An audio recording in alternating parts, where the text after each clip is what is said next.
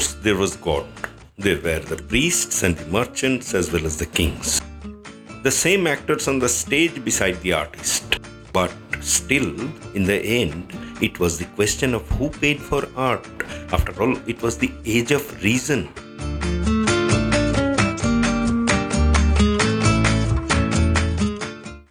Two things happened: Industrial Revolution and Reformation of Church. This resulted in a new society with money and power distributed among larger number of people beyond the nobility of the royal families and the elites of church. I shall not go into the microscopic details of this time, but take an overview of how art was affected due to this. Until such watershed phenomenon happened in the West, art was always financed by the church. Hence, one thing was clear: the market was defined and was only one, that was the church. The criteria of artworks that qualified the checklists were marked bold and clear. There was no confusion, no dispute about it. Hence, there were legacy of masters grooming proteges to take over the tradition. The change in style was slow and steady, keeping its pace with the changing spirit of the church. But Reformation of church destroyed this market. The church in parts of Europe started to shy away from placing mega commissions to the artists. The artists had to rely on portraits of a handful of rich merchants here and there. Some relied on prints that we discussed already in earlier episodes. Of course, getting the appointment as the royal painter meant hitting the bullseye, but hardly few could be as fortunate. Then came the Industrial Revolution. This created a radical change in distribution of wealth in society. Soon emerged the entrepreneurs growing into business magnates with deep pockets. People earned much more than before. In general, large section of the population became rich. They had to spend their money somewhere. They did so on various newfound objects being rolled out by the steaming factories. But this also created a market for the artists hunting for new market. And the market was public. The new patron was not a godfather like some Medici, but the newly wealthy public. So the method now turned into a chaotic display of artworks by the artists, often along the road for people to pick up. No more advance payment and assured payment, but the free market came to action. The trouble with public was its inability to know what to buy, whom to appreciate, whom to ignore. In this situation, some order was necessary, a kind of guideline or a kind of approving authority. Entered the idea of a body of experts acknowledged and proven already as artists and thinkers of worth by the society. At first, it was just a gathering to explore deeper aspects of art and philosophy, and then it turned into a center of teaching art. It was assigned the name Academy, borrowing the ancient Greek lexicon for the arena where Plato taught his students. Its origin was attributed to the Athenian hero Academos. Thus was born the Royal Academy. Hence, the era of patron and master was gone. In this academy, they taught the nuances of art, and the teachers were the old masters who formed the body of it. They taught in the same way as the earlier tradition. Hence, the paintings that rolled out of the academy were like the earlier days. This posed a strange problem. When people bought the artworks, they preferred to buy the works of the masters if they could afford. Why to settle on something unoriginal when the original was available? The Royal Academy realized that art was going to come to a standstill. Hence, to solve the problem, they decided to hold exhibition. In such exhibitions, anybody could have submitted their artworks. If the experts approved, such artworks could be displayed. This resulted in great variety of artworks being exposed to the audience, all approved by the authority of Royal Academy. Hence, the market was forced to accept new styles and subject matters. What was the result? To understand, let us consider 3 examples. It does not mean that the artists not taken for reference were of no significance. The artists we are going to discuss about are considered because their trajectories can explain the developments better. Let us look at Francisco Goya. He became the court painter of the Spanish crown at the age of 40.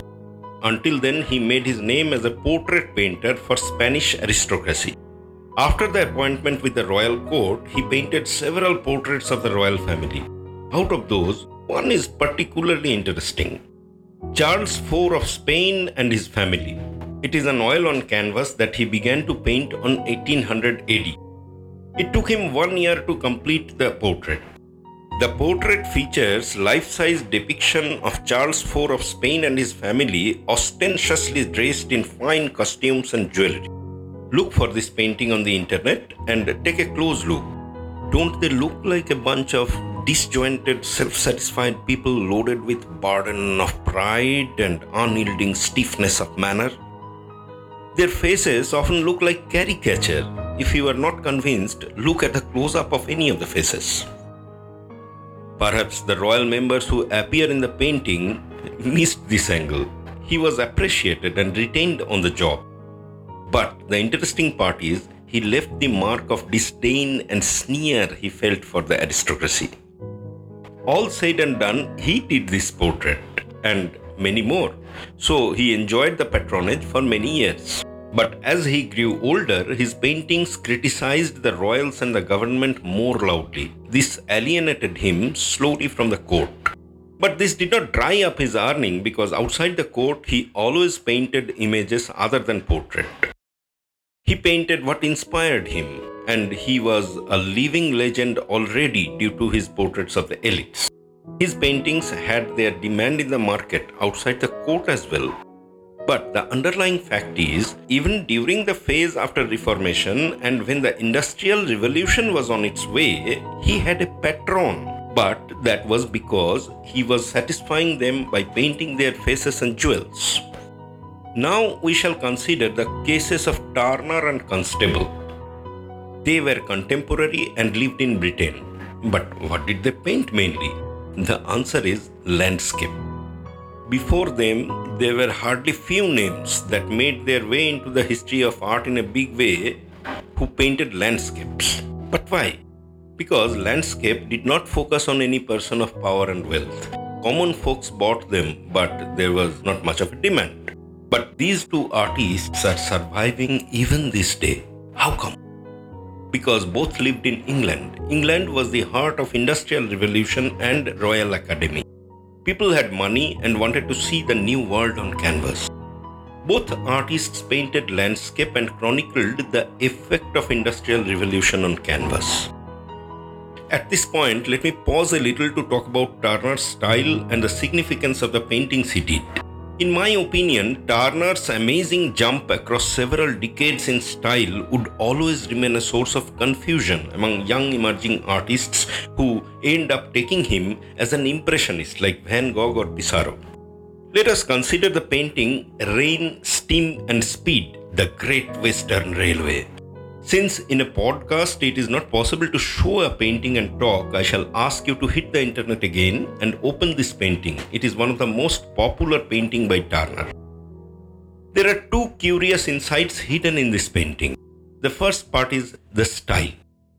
Contrary to the tradition of the day, Turner painted the whole scene of a train pulled by a steam engine in such a way that none of the elements in the image stands out distinctly with clear outline.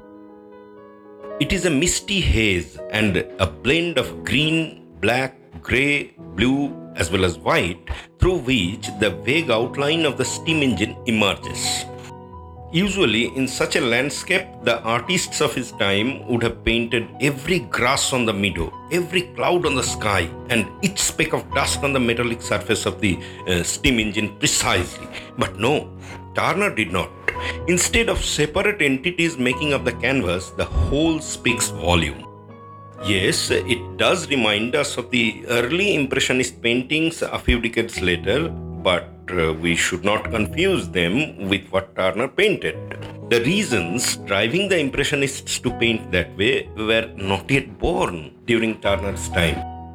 Paints in tube were still in the process. John Rand invented the method to pack paints in tubes in 1840, and this painting was done in 1844. Paints in tube as commodity in excess of the artists was yet to happen. Hence, we can be sure that Turner did not paint this standing right at the spot where the train was rushing past. I say this because a sense of urgency, pace, and chaos engulf our senses when we look at the painting. And that was exactly what happens when we look at many impressionist paintings of later days. The spirit of the moment shows through the layers of hurriedly applied strokes. But no, Turner could not have done that. He had to paint it in-house. He could not have gone out with his easel and canvas and box of paints and done this painting because during his time, paints were often made by the artists themselves and stored safely within the controlled environment of the four walls. So, what Turner painted was a deliberate representation of the spirit of the time. His hatred and fear for the Industrial Revolution appeared like a monster looming large and raising clouds of dust and smoke. He probably wanted to show the signal of a kind of doomsday rushing at mankind. But the irony is, the image was taken for exactly the opposite. I shall explain it in a while. You see, Turner was definitely not an impressionist. He was an expressionist way ahead of time because expressionism followed impressionism, which came several decades after Turner. I say Turner was an expressionist because he wanted to capture the spirit at the expense of the details of the objects, as we think we see in real life. Hence, those who take Turner for an ideal and at the same time take Impressionism as their way must understand that Turner was no way an Impressionist. The other aspect is the context. This painting explains how important it is to know the context of an artwork. Without the context, an artwork is like a candidate for interview without a biodata. So, why is this painting so popular?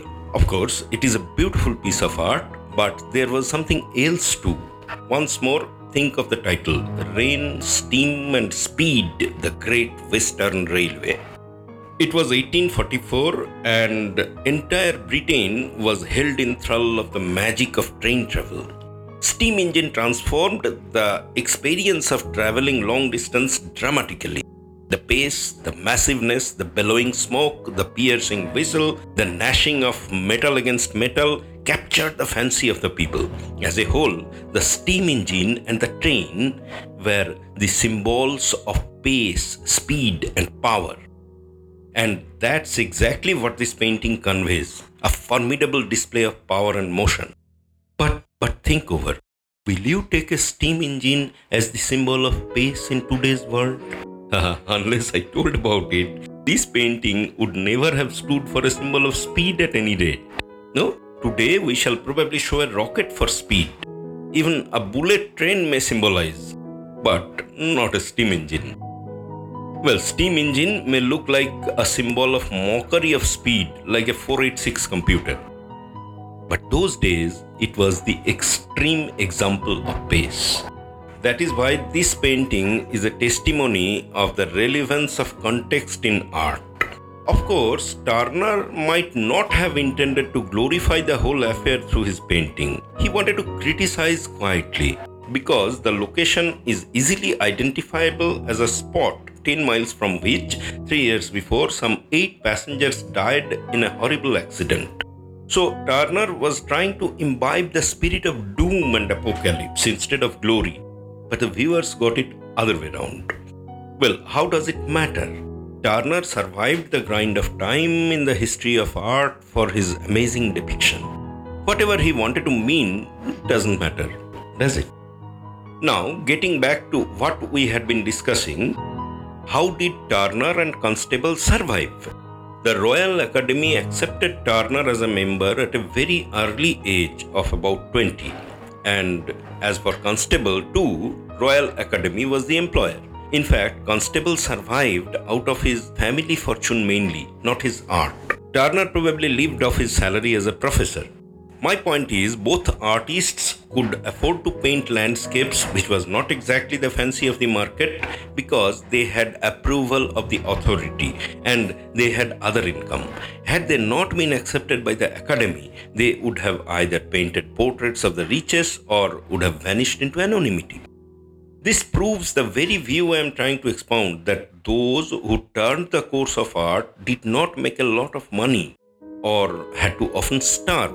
But art was propelled mainly by the power of currency of the large part of its journey, not passion. But who earned money from art? Yes, those who were more of craftsmen, following an existing style or tradition, but not really the artists.